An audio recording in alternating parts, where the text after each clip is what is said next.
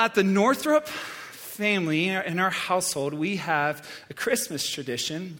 One of our favorite Christmas traditions is to bake Jesus a cake for his birthday. If you didn't know a little bit about me, I am a girl dad. I have girls all around me. I never thought that would be possible, but I do. God is great in that way. And so I have two little girls. One's 4-year-old. Her name's Sadie Grace. And then another one, she was here. Her name's Sarah Joy. She was the one hiding behind a little stuffed animal.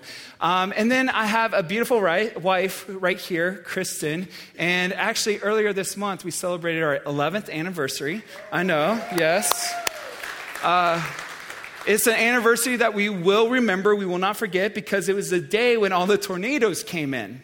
And we were in the middle of Kentucky. And it wasn't Mayfield, but it was pretty severe. And so my dad has a little cabin. We were there and just like a pond. And I mean, you see the wind take this water left, right. You hear we have a tin roof. The rain is just crashing down. There's no basement. It's at 3 o'clock in the morning to 5 o'clock. We didn't get any sleep. And so, thankfully we are all safe from that. But it was pretty crazy. We were like, what's going to happen? And then I have 2 dogs. I have 2 labs. We are a dog family. And they are both girls as well. So it's safe to say that there are hormones literally running all around at any given time at my house. But this tradition that we do with baking Jesus a cake, our whole family gets excited. Kristen loves to decorate. She wants to be on HGTV. I feel like every mom wants to do that. So she loves to decorate. Sarah, my oldest, is a planner. She has a list. I don't know where she got that from, but she's keeping us in order. Dad, we got to get this. We got to get this. We got to do this. We got to let the dogs out, blah, blah, blah, blah. And so she loves that. And then Sadie loves the process. She's a fireball. She loves the process of baking the cake because she knows when we bake the cake, all the ingredients are around and that she gets to sneak in some icing when mommy's not looking. And then with Sadie, everything has to be sprinkles, all right? And not just any sprinkles, colored sprinkles, rainbow sprinkles. We believe in the Northrop household that Jesus prefers a rainbow cake, right? It's biblical. And so everything has to be color and has to be sprinkles. But once a cake is finished baking, we light some candles and we sing Jesus Happy Birthday.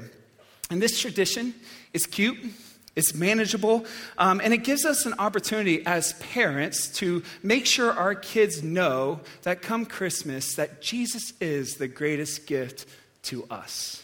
Not the presents that you're going to get from grandpa or grandma, but Jesus is that gift, and we are celebrating him. See, on Christmas, guys, we don't celebrate just a normal baby, right? An ordinary baby coming into this world. As beautiful as that may be, rather, Christmas, we celebrate the presence of God invading and coming into our midst. A.W. Tozer, a great theologian and philosopher, he says this: what comes to our minds when we think about God is the most important thing about us. Even Jesus himself in Scripture says to his close friends in Matthew 16, he says, "Who do people say that the Son of Man is?" And the disciples said, "Well, some say John the Baptist, others say Elijah, others Jeremiah or one of the prophets," right? He said, "But what about you? Who do you say that I am?" This question that Jesus asked, I believe, is still the most relevant, imperative, and important question you or I could ever ask ourselves. And here's why. Because we live in an ever-changing world with millions of philosophies, beliefs, numerous religions, all at the palm of our hand with just a quick Google search. And we can find pretty much anything with that Google search. And anyone that believes or, thinks differently, right? And everyone's right. It's just a quick Google search. But Jesus isn't solely concerned about what others think, what your family thinks, what your professors or your coworkers thinks. Jesus is asking you, I believe, here today, who do you say that I am?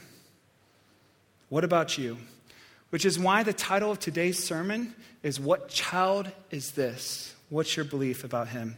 This morning, I am going to share with you powerful truths, all from God's word, about the divinity and the humanity of Jesus Christ so that you may have an accurate and sturdy framework to understand the importance and the magnitude of Jesus coming and invading into our world. And my hope and prayer is in return of knowing those truths that you too will leave here with a renewed and refreshed sense of worship come this Christmas season. So let's get started. Truth number one, Jesus is King of Kings and Lord of Lords. Oftentimes when we talk about Jesus, we all think of the little baby boy in the manger. All right, it's very easy for us as humans to go there. But Scripture says that Jesus didn't originate in Mary's womb. Jesus was in the beginning. If you have your Bibles, go ahead and turn to John 1.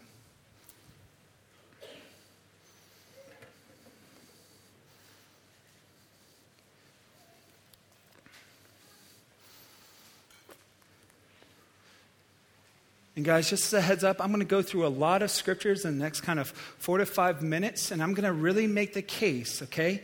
Jesus' divinity, right? The King of Kings and the Lord of Lords. It's going to be a lot, but I promise you we're going to recap it at the end, okay? So John 1 says, in the beginning. Now I'm just going to pause real quick, all right? Everyone reading this at the time would know those 3 words associates with Genesis 1, in the beginning, okay? So it's very common for the reader or the hearer to understand John is talking about the beginning of time. In the beginning was the Word, and the Word was with God, and the Word was God. He was in the beginning with God. All things were made through him, and without him nothing was made that has been made. In him was life. And that life was a light of men. The light shines in the darkness, and the darkness has not overcome it. So John's saying, in the beginning was the Word, all right? This word, logos, represents the second person of the Trinity, Jesus Christ himself. And so he's saying he was with God in the beginning, he was God, and all things were created through him and for him. Go turn to Hebrews 1. It's found in the back of your Bibles. If you have an app, just quickly search for it. Hebrews 1. You're going to see some themes play out here as well. Starting in verse 1, it says, long ago, at many times and in many ways, God spoke to our forefathers by the prophets. All right, so before Christ, God spoke to his people, the prophets, right? And he would reveal a little bit about his character or what's going to come, and then the prophets would then go tell the people. So he spoke to the prophets. Verse 2, but in these last days, he has spoken to us by his Son, whom he appointed the heir of all things, through whom also he created the world. He is the radiance of the glory of God and the exact imprint of his nature. Check this out. He upholds the universe by the word of his power. After making purifications for sins, he sat down at the right hand of the Majesty on high, having become as much superior to angels as the name he has inherited is more excellent than theirs. Skip down to verse 8. But of the Son, he says, your throne, O God, is forever. The scepter of uprightness is the scepter of your kingdom. You have loved righteousness and hated wickedness. Therefore, God, your God, has anointed you with the oil of gladness beyond your companions. And you, O Lord, laid the foundation of the earth in the beginning. The heavens are the work of your hands. They will perish, but you remain. They will all wear out like a garment. Like a robe, you will roll them up. Like a garment, they will be changed. But you are the same, and your years will have no end. Go back to Colossians, all right? A few books back, Colossians 1.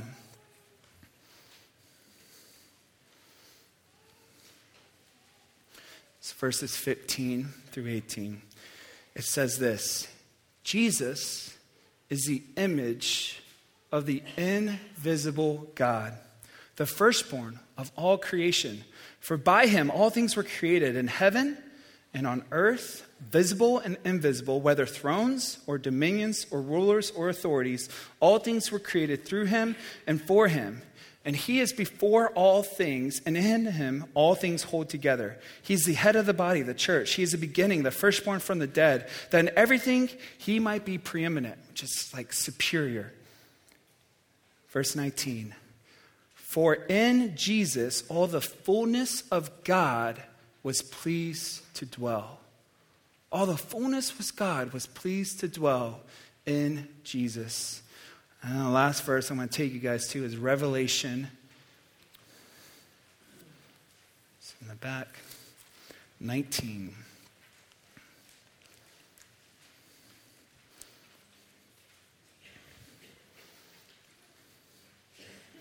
Revelation 19, verse 16. This is talking about Jesus. It says, on his robe and on his thigh, he has a name written that he is the King of Kings and the Lord of Lords. Even a few verses before that, Jesus says that he has a name written that no one knows. No one in heaven and on earth knows except him, God and the Holy Spirit. All right, and so to recap what we just said, Jesus, the Son of God, all right, he's the heir of all things. He's created the universe with God by the word of his power. He's the radiance of God's glory. He's the exact imprint of his nature. He upholds the universe. He's superior to angels. He's eternal. He has no beginning. He has no end. All things were made through him and for him. He's the light of the world. He's the image of the invisible God. He's the King of Kings and the Lord of Lords. He's seated on the throne. The elders, the heavenly creatures, the angels, they're worshiping him day and night. Holy and righteous is he. Worthy is he of our worship. He has a name written that no one knows except himself. And he's called Emmanuel, God with us. Jesus is the omnipotent, the omniscient, and the omnipresent God, the second person of the Trinity. Guys, and omniscient means all-knowing, omnipotent is all-powerful, and omnipresent is just ever-present God. Guys, let me reintroduce you to Jesus, our Savior. Truth number 2. The most powerful being in the universe, Jesus, entered our world into the most fragile way possible. John 1:14, I'll read it real quick. It says, the Word, right? John made the case about the Word. The Word became flesh and dwelt among us. And we have seen his glory, the glory of the one and only Son from the Father, full of grace and truth. So Jesus became like a man and dwelt among us. And John's saying, as we look at him, we see the glory of God. Remember Colossians 1:19? For the fullness of God was pleased to dwell with him. And guys, this was to answer the prophecy of Isaiah. And even in Jesus' life, he fulfilled over 300 prophecies. All right? One of them was this, Isaiah 7:14. It says, therefore, the Lord himself, he'll give you a sign. Well, what's that sign? Behold, the virgin shall conceive and bear a son. He shall call his name Emmanuel, God with us. The next chapter, it says, the people walked in darkness. They have seen a great light. For to us a child is born, to us a son is given, and the government shall be upon his shoulder, and his name shall be called Wonderful Counselor, Mighty God, Everlasting Father, and Prince of Peace. And guys, I just want to pause for a moment and just let's think about this. Let's process this together, and I'll give you a little bit of what I think through. Out of all the things in the universe that God could have revealed himself to, he chose to reveal himself in a helpless and a weak babe. A little baby. I have a picture of a baby. Right? Please know this isn't Jesus. All right? I just typed in some random pictures of a baby. All right? And a baby. This is how God revealed himself. Next picture, right? of a baby flexing. Oh, look at my muscles. All right. I got another one for you. I call this one Jesus sleeping on the job. All right. I'm upholding the whole universe, right, as I sleep. But guys, when I think of a baby, I don't know about you, I think of helpless. I think of weak. I think of frail. I think of cute, just like all you guys. I can hold them in the palm of my hands. I'm terrified to drop them. I'm so scared to hold anyone's baby, so don't ever ask me, all right? Because I don't want that guilt following me for the rest of my life of, I dropped your baby. But they're fragile. When I think of them, I think of this is a being that's utterly dependent on others. Think about that. Utterly dependent to feed themselves, to clothe themselves, to clean up after themselves, to comfort themselves. They need their mom. To protect themselves. Basically, dependent to live. And my first thought is like, hey, God, you're God. You created all things, things visible and invisible. Why didn't you just come as one of your heavenly hosts, creatures around the throne, the ones with 6 wings and 80 eyes all around, and you don't know which eye to look at. So you're just stop staring at me. You're God. I think I have a picture up there, right? At least we would know that came from above. Or better yet, why didn't God just come like Gandalf in Lord of the Rings, right? He's a wizard. He has magic. He can do cool things. He's good. He's taller than everyone else, right? Or better yet, Gandalf with muscles, right? Business. That's Photoshop at its finest. But no, Jesus came in as a weak, helpless babe. If you could go back to that baby. Guys, Psalm 139, this was kind of mind-blowing in my preparation. Psalm 139 is about the intimacy of God preparing and knitting together in a mother's womb babies. And he says this of all of us, that you were fearfully and wonderfully made. Think about this for a second. God of the universe knitting together a flesh to dwell in himself with the Holy Spirit, with Jesus, right? The complexities, the intricacies of God, of all the care of Jesus as coming into this world. I think of Mary, right? This young teenage girl looking at this precious baby. Can you go back to that baby? Looking at this precious baby and thinking and praying over it. And she's praying to the creator of the world, the King of Kings, the Lord of Lords, as Jesus may sleep or look back at her. I think of the one that the Magi, the wise men, traveled hundreds of miles just to get a glimpse, to worship Jesus, following a star in the sky at night, bringing him gold, frankincense, myrrh. All this for a child. I think of the one Herod, the king at the time. He had all the male babies under 2 killed. Yeah, that's in the Bible. He was so threatened by the presence of Jesus and his throne that he had all the male babies killed at 2. Think of Jesus as the one of which the angel of the Lord and the heavenly hosts, the multitude of the heavenly hosts, appearing to a few shepherd boys in that field, worshiping Jesus, telling them, to you a Savior is born, right? Go to Bethlehem, go see for yourselves. And the shepherds, they went and they saw Jesus face to face, and they left praising God, worshiping, jumping with joy. God has been good to us. God has come in the midst of us. Jesus, Son of God, and Son of Man in our midst. Emmanuel, God with us. Hallelujah. Hallelujah. And some of you may be here and may be thinking, you know what? That's impossible, Eric. How can Jesus be both God and man? It's not possible. There's this theory that originated in the 19th century, and it's called the kenosis theory. All right, it comes from the Greek word keno, and it literally means to empty.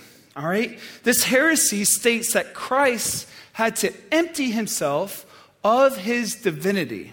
All right, to give up or to lose his divine attributes to be human. He can't be both. And this is huge for the Christian doctrine as it's threatening the divinity of Jesus. It's basically saying Jesus really isn't God. He's less.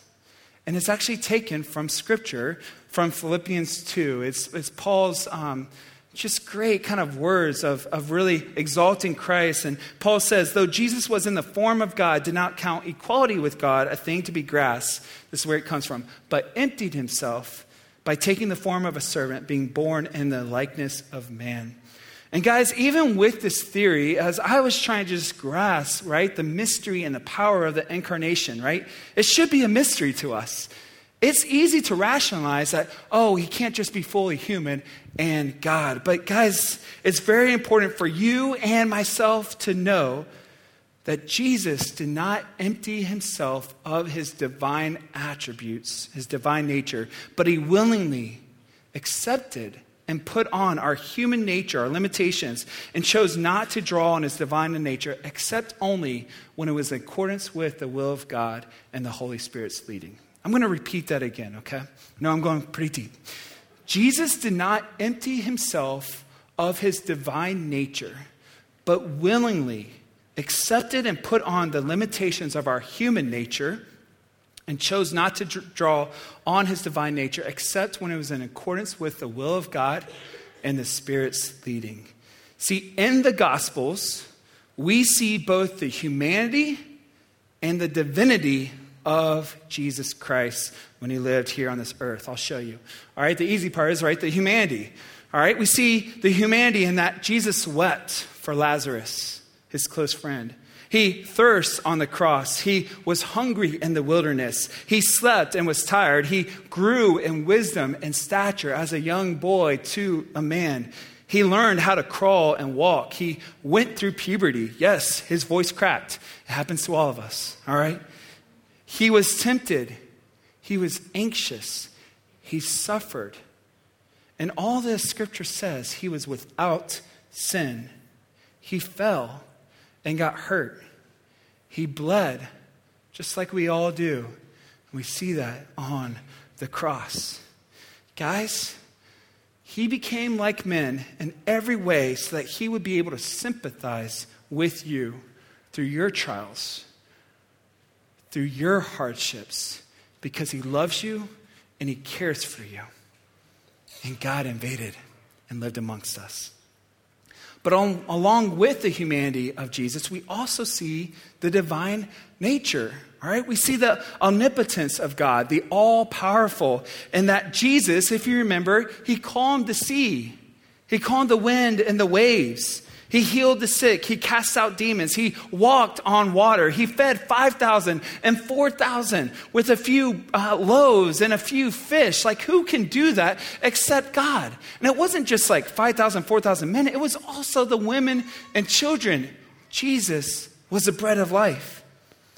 It says that he had control over animals. Remember when he casted the pigs to the water, had them drown? He rose Lazarus, his friend, from the dead by the word of his power. Lazarus, come out. Omnipotence of God. Along with that, we see the omniscience of God, the all-knowing parts of Jesus. Jesus knew the thoughts and motives of everyone's heart that he came around him. He knows the thoughts and motives of your heart here right now. His encounter with Nathanael, when Nathanael was in the field and he says, I saw you. And we just know that Nathanael was like, you are Lord, you are God. How did you know that? We see Jesus know the history of the Samaritan woman as he knew all the men that she's been with and all the things that she's given her life and her heart over to. Jesus knew who was going to betray him with a kiss. We see the omnipresence of God when Jesus says to his close friends, I promise that I will never leave you nor forsake you. He also says in Matthew 18, for where 2 or 3 are gathered in my name, there am I with them. Guys, and here's why I tell you this. Here's why I make the case of the humanity and the divinity of Jesus. Because if you believe Jesus is fully man, but not God, then you miss the impetus and the purpose of why Christ had to come for us. And your heart remains dead. Your worship is cold. Your life is meaningless. But if you understand the grace and the power that Jesus is both fully God and fully man, your eyes will be open in a whole new way as you read Scripture. You'll realize, like all of us, that Jesus came to redeem us. Redeem sinners to save us from our greatest enemy, death, sin, the devil. He was on a mission, which brings me to my last truth. Truth number 3. Jesus came to save sinners like you and me. R.C. Sproul, a great theologian, says that just as the act of creation was a Trinitarian act, which means that creation was with the Father, Son, and Holy Spirit, right? They were in the beginning, they were in accordance, they were all together, and they created the heavens and the earth. Just as that was a Trinitarian act, the act of redemption was also Trinitarian. Let me show you. The Father sent his Son with a mission to accomplish, to redeem and save the world. The Son was pleased to obey the Father and to accomplish his work. The Holy Spirit applies the work of redemption to us and to all of creation and is still moving and acting today, even in this room, hopefully in your own heart. Let me show you from God's Word. Turn to John 3.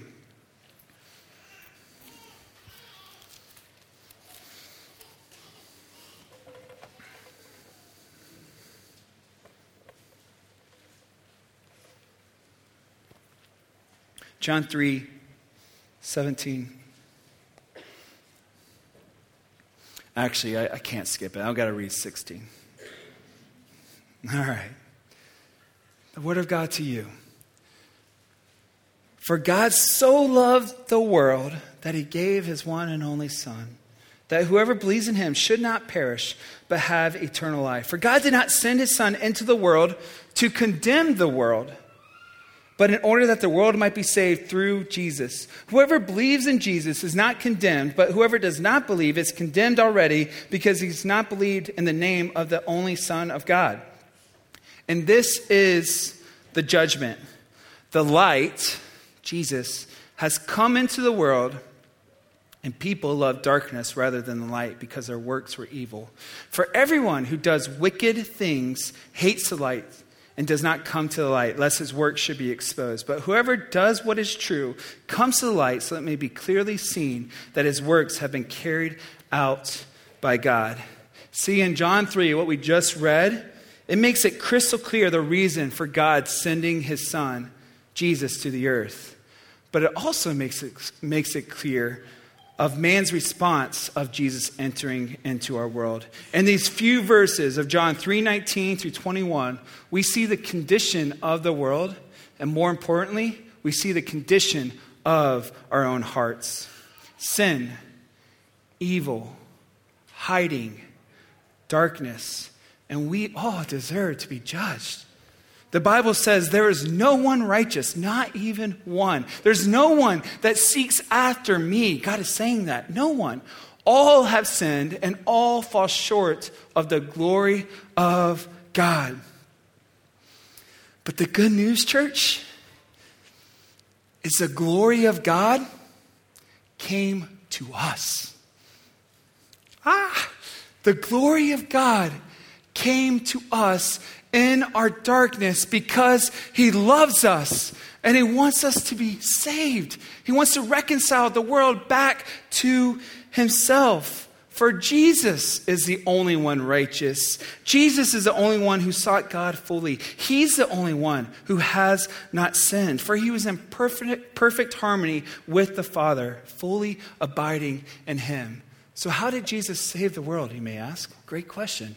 Go to Hebrews 2, and I'll show you. Hebrews 2, 14 through 17.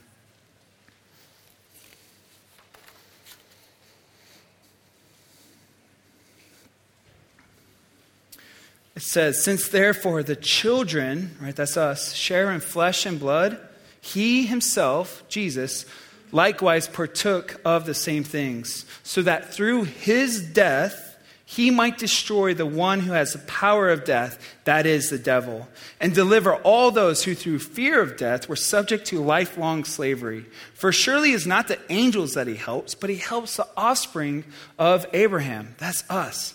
Therefore, he had to be made like his brothers in every respect, so that he might become a merciful and faithful high priest in the service of God to make propitiations, which big word for sin sacrifice, for the sins of the people. Guys, in this verse, Jesus had to become made like us so that he could defeat our greatest enemies, death, the devil, the wrath of God that was put on us. He now took our place and took the wrath himself and died a gruesome and horrific death so that we might become right with him. Jesus is our pure and spotless lamb. He is worthy. He alone is worthy. And so, guys, he's literally a mediator, a high priest between God and you. And he's saying, I'm not just going to offer animals over and over. I'm going to offer myself for you. This is the only way that you can be right with God. So in conclusion, I go back to the beginning and I ask you a simple question. Who is Jesus to you? Who is Jesus in your life? What do you believe about him? Not what the person to your right or left says, but what do you truly believe? C.S. Lewis has this kind of thought, and I think it's pretty profound. He says that you can only be one of three things. You could think Jesus is first a liar. That everything he said, everything that's recorded in this book, everything that other people said about him, they're not true. He's a liar, right? There's a bunch of half-truths. Yes, he might have done that, but he's really not God. And you keep Jesus like on a shelf, you keep him stiff-armed, you believe, oh, he was a good man, but he's not the King of Kings or the Lord of Lords. The second response is you could be here, you could think, you know what, Jesus is a lunatic, right? He's a madman, he's crazy. Yes, I believe that he was fully convinced that he thought he was God. But we know that's impossible. He can't fully be God and man. And so millions of people, we've all just drank the Kool-Aid, right? It's all a bunch of lie. He's a lunatic. Or the last response, you take Jesus at his word and you realize, you know what? No, I think this is the King of Kings and the Lord of Lords. I think this is a Savior to the world. To me, I think this is the one who was prophesied in Isaiah over and over again of a son is going to be born to you, right? Emmanuel, God with us. I believe that he is fully God and fully man, and it demands a response. It demands my love. Guys, I'm not here to pressure any one of you, all right? This is between you and God. Scripture says, work out your salvation with fear and trembling, all right? But this is a question of who Jesus is to you that each of us has to answer.